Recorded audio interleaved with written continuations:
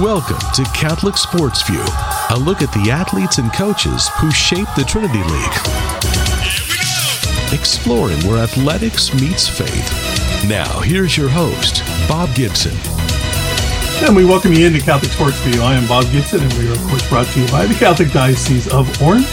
And really wanted to get this guest on today because a lot of talk right now going on, some changes in high school baseball with electronic devices being brought into high school baseball. Now, we heard it on the professional and the collegiate level, the pros, coaches being able to talk to catchers, and then same thing in college. I think it's been a lot more controversial actually in college than it has in the pro ranks, but it's coming to high school now. Coaches are going to have those devices to be able to talk to their catchers within the helmet there. And a lot of talk about it on social media. A lot of people want to know what is going on with it. Well, we want to go to one of the premier baseball coaches here in Southern California, and that's Brett Kay. Back-to-back CIF championships with the Serra Catholic Lions.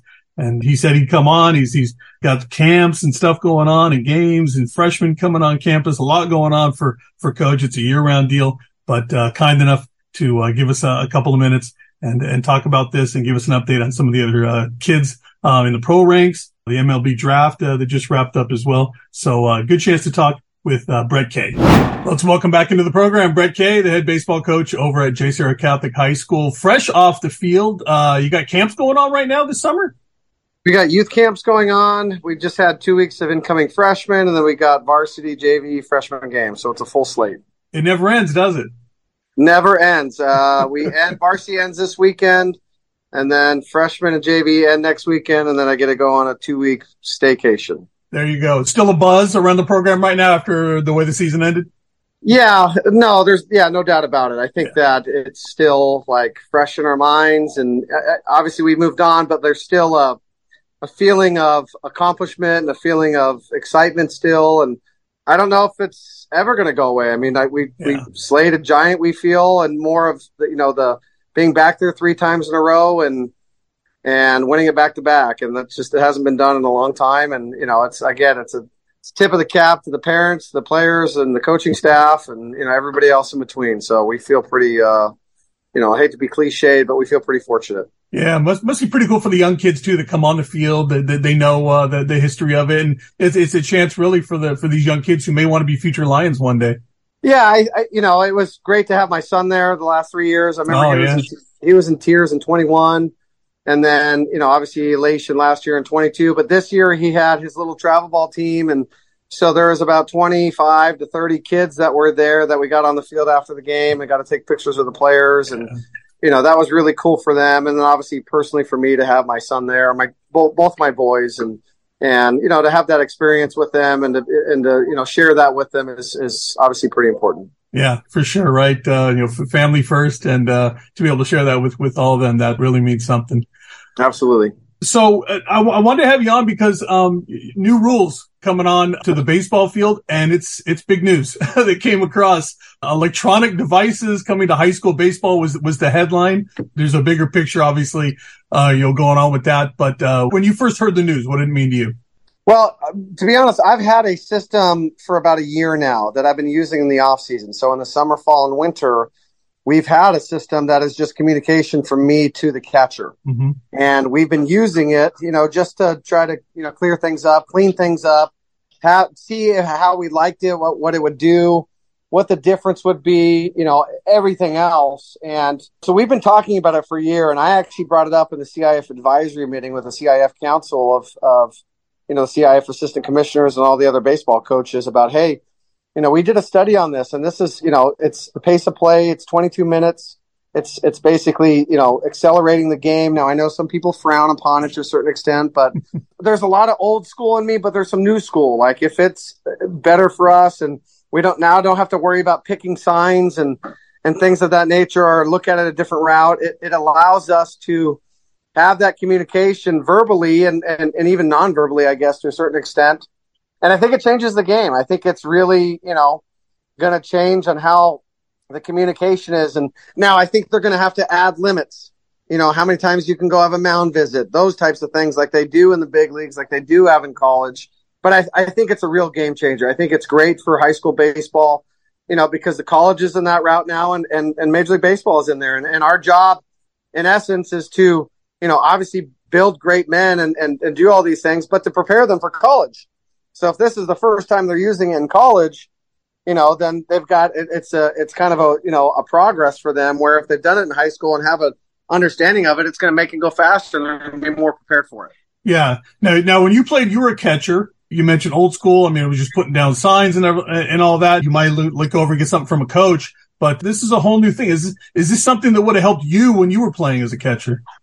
So the old school in me, and I'm paranoid by being paranoid. I have 5 different sets of signs from me to catchers, okay. Right? So if I feel this isn't, or they're onto this or they're doing this, I can go to a different set in the next pitch, So that's the paranoia of me and Jay Serra. I don't know, because I do think you learn the game a lot by calling your own game. And I'm speaking out of both sides of my mouth and being a hypocrite too, because I call the game for our guys. But we have many talks about why I call the game, what I do. I'm pretty egotistical about it because I love to do it. It's part of my DNA of being a catcher and seeing the game a different way. And so that's what I'm trying to teach them at the same token. So I'll ask them, why would we call this? Why did we do that? What did you see? What did I see? And we'll have good confrontation about it, because, that relationship between pitcher and catcher is so unique and dynamic, but pitchers sometimes have egos too, where the catcher can't have that to a certain extent. And, so that's where the conversation comes in. So to answer the question, I think it would have been unique, but I think it would have made me dumber. Okay. Now, you coached one of the best high school catchers in Southern California history in Austin Hedges. Do you think this is going to be a case by case? Is this something you would have used with him, or would you have allowed him to call his own game, being as advanced as he was during his high school years? But he wasn't advanced internally as he was physically and everything else. So he was on board and on page with the game calling and what I was doing. And, I think Austin with the PitchCom, I mean, if you research the Austin Hedges and PitchCom, he's done an unbelievable marketing job for that when he was with the Indians. So he uses it and he loves it, and he uses it with his pitchers, and he's even got some feedback for their pitchers. I won't say them here publicly because, but it's great that he's built them. He's built, relationships with them, and it gives them positive affirmation, in their ear when they're throwing pitches. It's actually kind of unique. But Austin and I were always on the same page, and he was one of the catchers that would be like, okay, why this, why that? He would ask those questions, but we always had a good rapport on the game calling and pitch calling. I think it's interesting that you bring that up, and it helps create maybe a rapport between coach and catcher and pitcher, right? You get to have some of that dialogue going on during the game that you wouldn't otherwise be able to have during gameplay. Yeah. I feel it when I'm talking to these guys, like, hey, set off the edge a little bit more. Hey, where was that? Give me a nonverbal, I've had players try to speak back into me, and I'm like, listen, it's a one-way radio. You can't talk back to me because I can't hear. But I can tell them, like, and now they're giving me nonverbal signs that were like, hey, it was this, it was that, or it was this. But it does allow me to speak my mind freely to them, where I would be doing that internally, or I'd be yelling at somebody next to me, or, talking to the catcher that's next to me, learning the signs. And so it allows a good one-way dialogue. I would imagine there's a good number of high school coaches who are in favor of this. Otherwise, I don't guess it would have passed. There's got to be enough coaches who are on board with this. Yeah, I think everybody that I've talked to is on board with it. I think that there's some really good teams out there that are good at picking pitches, picking coaches' signs. But again, it allows the game to be sped up, and whether or not you like it, this is the way the game is going, and this is the direction it's going. And and I think it's good for baseball. I think it's good for the soul. I think it's good for learning. I think it's good for adaptability. So all these things are a big component of what high school baseball is about. And, ultimately, at the end of the day, it's kind of fun. Yeah. It's kind of fun. And I think, baseball players in this generation, they like the fun aspect of it. And I don't know how much you get a chance to be on social media at all, but it's back and forth between old school, new school, especially when it comes to baseball. There's nothing like baseball Twitter, to use one area. But, a lot of people saying, hey, this takes away from kind of the baseball-ish, for lack of a better term, of playing the game, letting the players do the playing. These electronic devices don't really have it. Do you understand that way of thinking at all? Or is it like, hey, come with us into the new generation here?